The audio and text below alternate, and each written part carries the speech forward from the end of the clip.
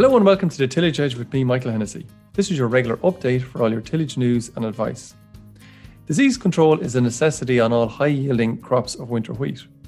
Developing a well-thought-through strategy tailored to your farm and variety sown will not only support high yields, but also will represent value for money spent.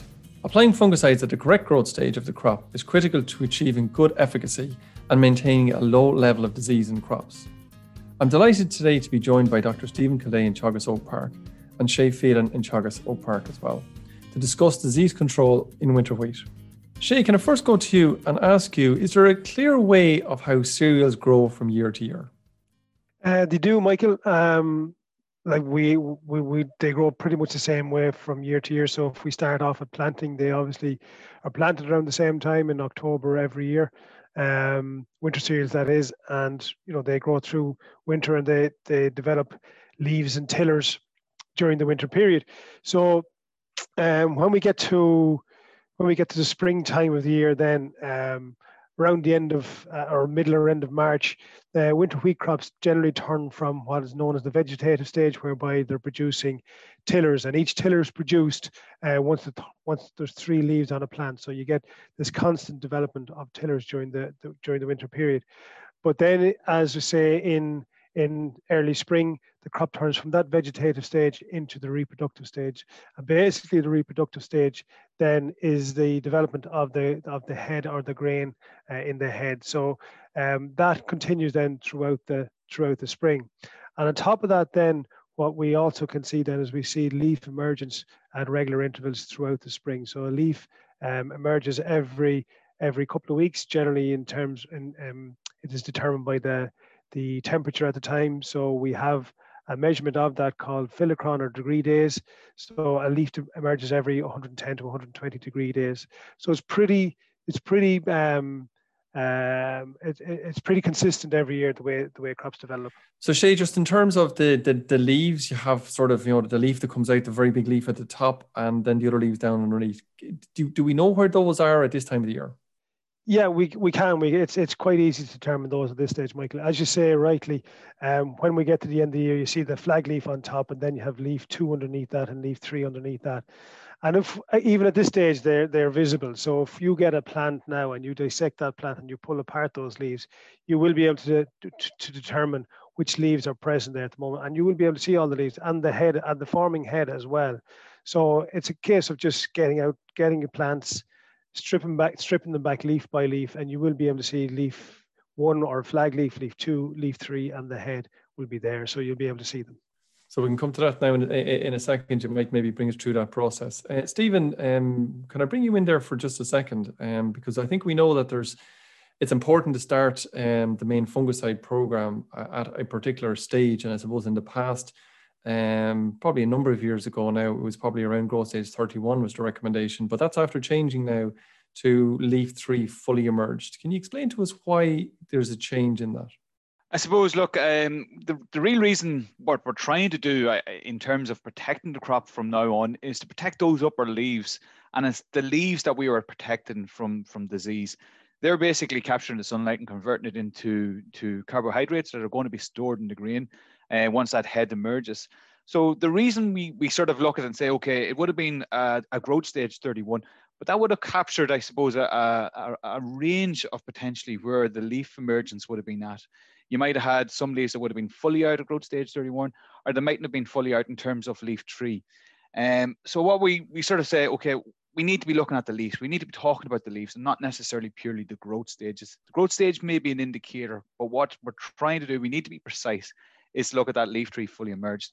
The reason we talk about leaf 3 fully emerged in itself is the plant is starting to kick into sort of stem extension and starting to move through that stem extension. And we're looking at diseases that are splash-borne. So by providing that control on leaf 3, we're introducing a barrier to a certain extent that makes it a little bit more difficult for those diseases such as septoria that will be at the lower parts of the plant to get up onto that upper canopy. As the plant is extending, we're creating that barrier also then with the fungicides. But also at that leaf 3, look, as Shay sort of mentioned, you'll see those other leaves that will be emerging at the same time.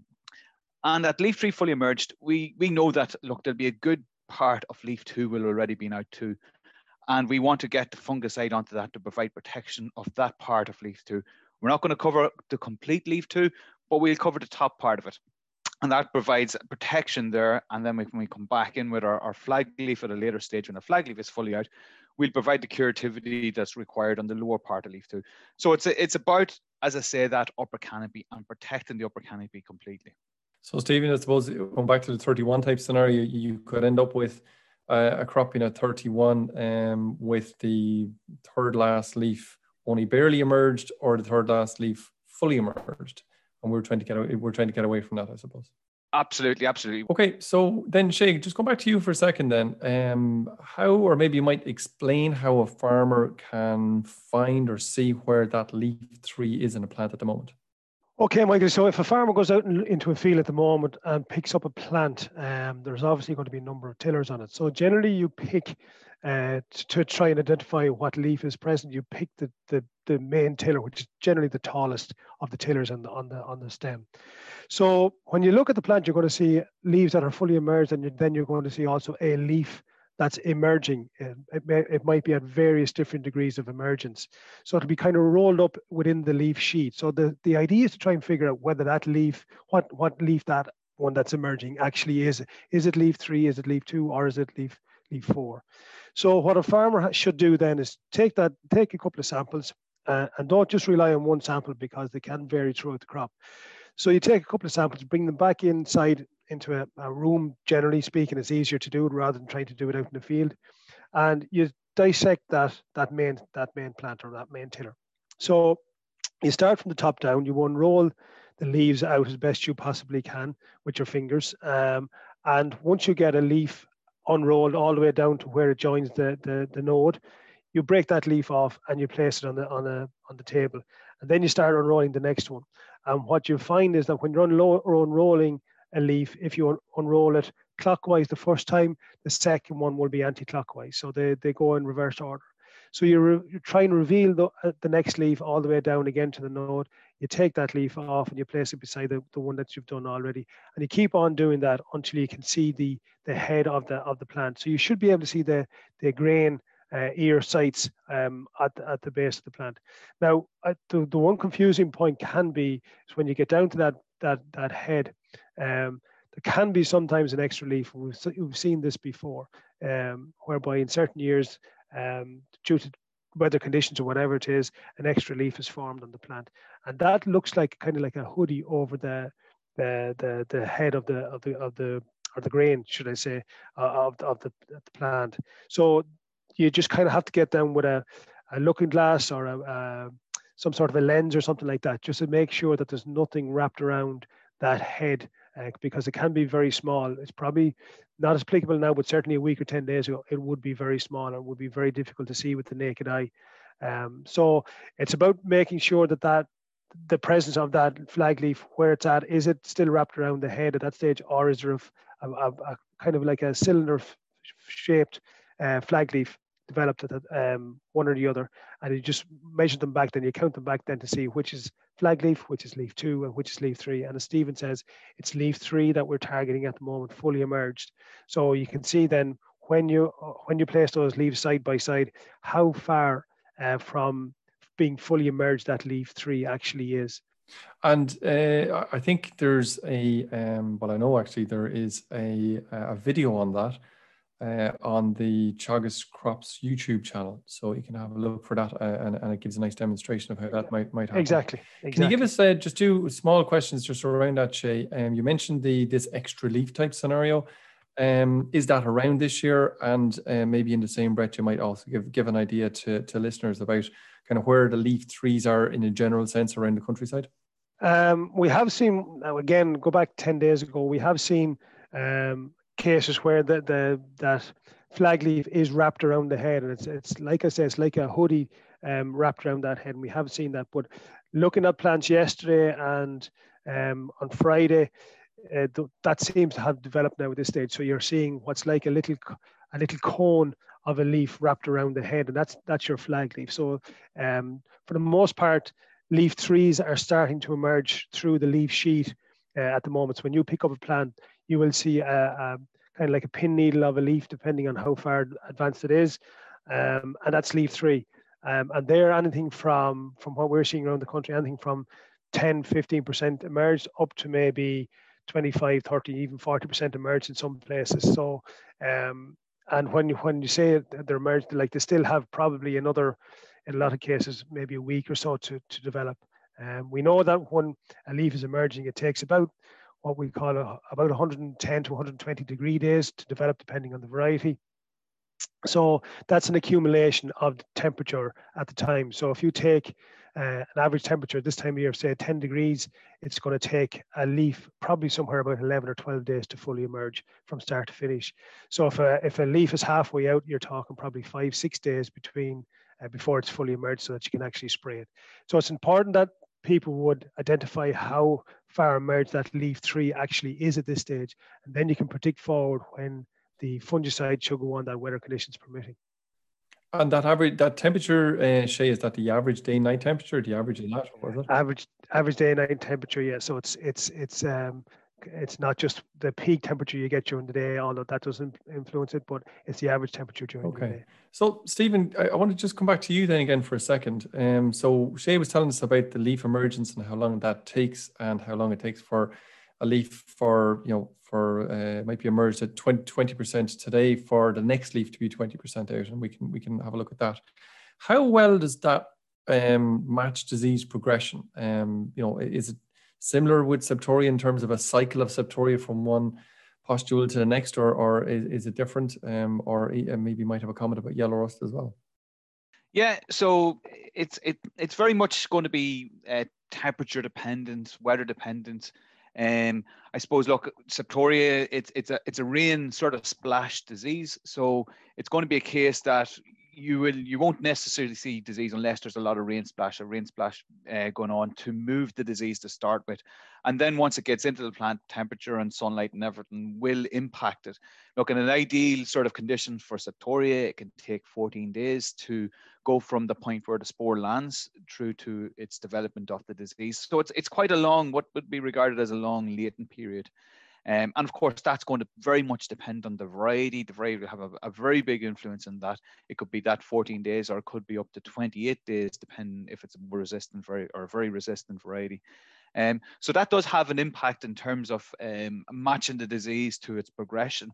But the one thing I would say is that if you do have a case where you don't have like a week like we've had there before, where we haven't had a huge amount of rain splash, it only takes 1 or 2 major sort of events to get those spores moving upwards, and then they can move upwards, not just one leaf layer, but they can move a number of leaf layers in one sort of shot. It doesn't move that sort of stepwise progression.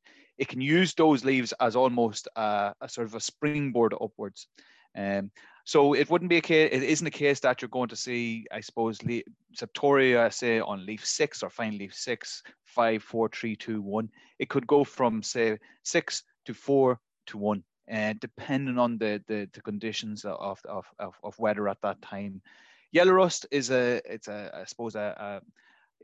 slightly different in terms of it as a shorter latent period, and it will progress up a lot quicker. You'll start to see it a lot quicker coming through in terms of leaf emergence, and you'll see it developing quite quickly.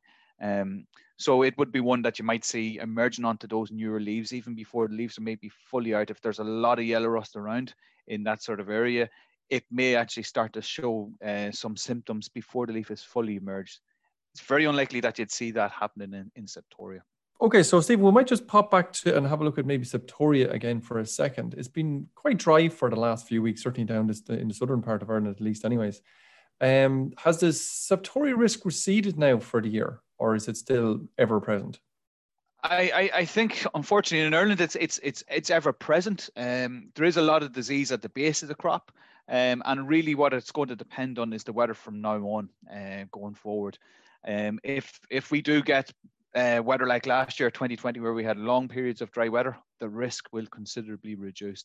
If we move into leaf 3, as Shay says, it's only at maybe 25% emerged. If we get to 100% emerged and all of a sudden we get a few wet days and a few during the period between leaf 3 and flag leaf, we get more wet days, then risk is going to be back up at a high level. Okay, so just thinking about that, I think our weather is supposed to be pretty good, I think, all the way out towards the weekend and into early next week.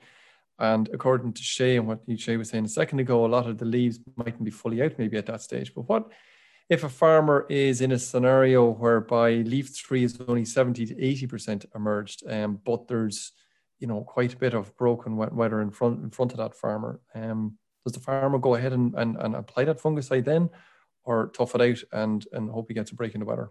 This is one question that we get every year, and it's a very difficult sort of question to answer. I think what you're going to have to look at here is the number of different factors that have gone beforehand, and it gets back to that IPM. What's the variety? If it's a very susceptible variety and you've got a period of 4 or 5, maybe 7 days forecasted where it looks wet, then look, I would be thinking it's worth going out at that 80% emerge, because you're going to get protection and you need to get protection onto that.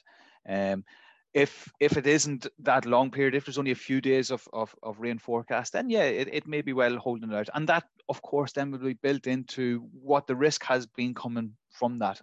We've had quite a dry period, so the risk will be that bit lower. So it would be a case of, I would be looking at maybe wait until that leaf tree is fully out, because you're going to get more bang for your buck in terms of a leaf 2 sort of protection there too.